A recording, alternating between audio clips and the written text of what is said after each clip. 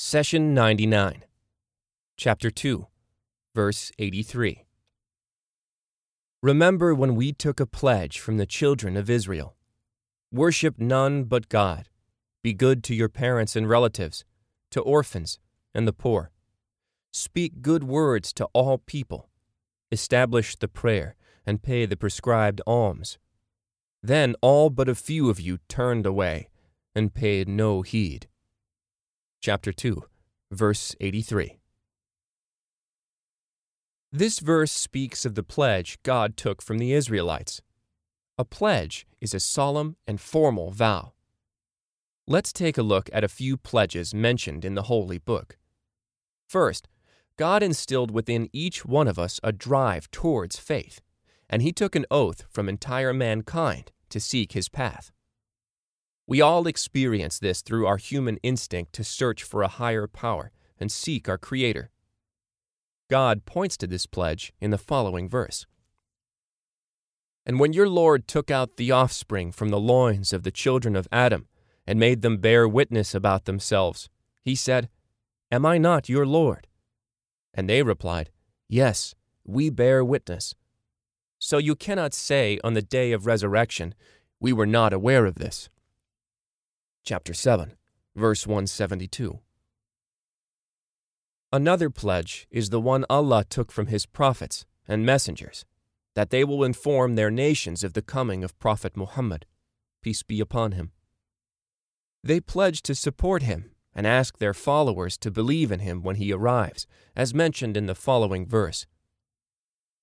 God took a pledge from the prophets, saying, If, after I have bestowed scripture and wisdom upon you, a messenger comes confirming what you have been given, you must believe in him and support him. Do you affirm this and accept my pledge as binding on you? They said, We do. He said, Then bear witness, and I too will bear witness. Chapter 3, verse 81. We find another pledge in chapter 4 of the Quran, referring to the contract of marriage. God says, If you wish to replace one wife with another, do not take any of her bride gift back, even if you have given her a great amount of gold. How could you take it when you have been intimate with one another, and they have taken a solemn pledge from you? Chapter 4, verses 20 and 21. In fact, marriage contract is emphasized as a solemn pledge because it creates a bond that, in some respects, surpasses the bond between children and parents. If a father, for example, enters his daughter's room while she is changing her clothes, she would rush to cover herself, and he would turn and leave the room. On the other hand, a strange man, after entering into the marriage contract with the daughter, would have no issues seeing her in that situation. God says in the 187th verse of the Cow, On the night of the fast, it is lawful for you to have sexual relations with your wives. They are clothing for you, and you for them. Now, let's examine in detail the pledge God took from the children of Israel.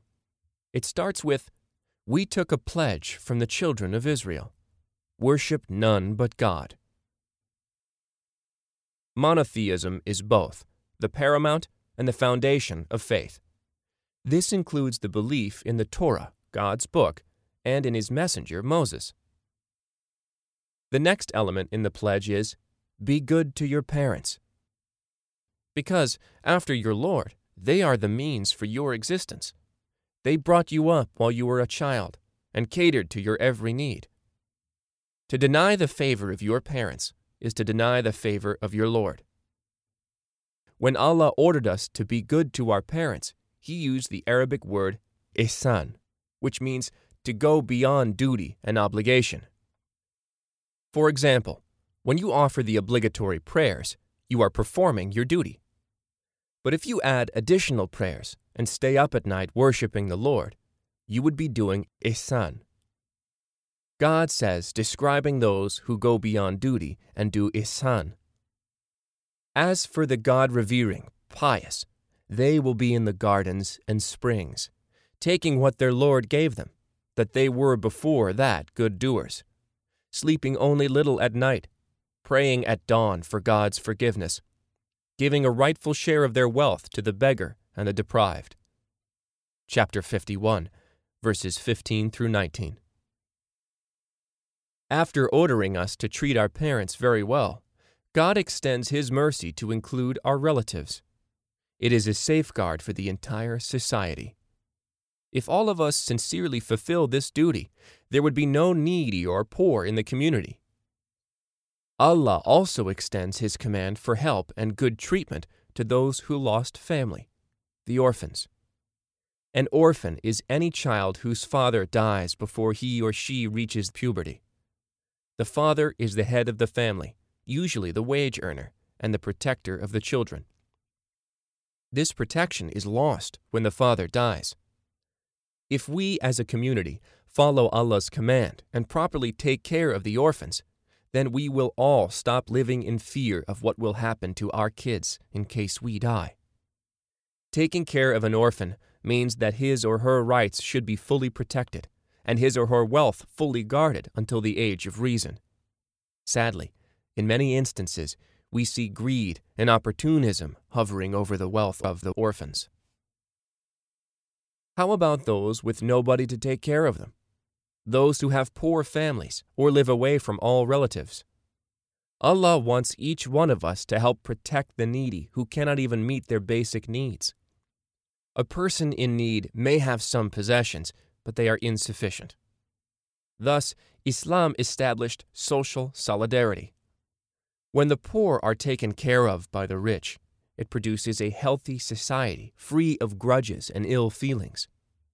This type of environment can only be achieved when everyone is treated with respect. Thus, the next command comes from Allah, telling us to speak good words to all people. Note that Allah wants you to treat all people well, regardless of faith, race, or social status. God says, "Call them to the path of your Lord with wisdom and words of good advice, and reason with them in the most courteous way possible. Your Lord surely knows who strays from His path, and He knows those who are guided the right way." Chapter 16, verse 125. Next, the verse moves from commands that protect the community to commands that protect the individual. God says, "And establish prayer." Take note that Allah does not want you to simply perform prayer. Rather, He used the word establish. This means that you should perform and execute the prayer in its proper form on a regular and consistent basis. This includes both the outward and inward aspects of prayer. You are asked to perfect the physical act of prayer and to accompany it with diligence, humbleness, and humility. Next, Allah commands to pay the prescribed alms. The system of zakat is a system for the rich to support the poor by giving them a small percentage of their wealth. Hence, each person's basic needs in the society are met. When a person in need receives his or her right from zakat, he or she will pray for the wealthy to be blessed, rather than be resentful towards them.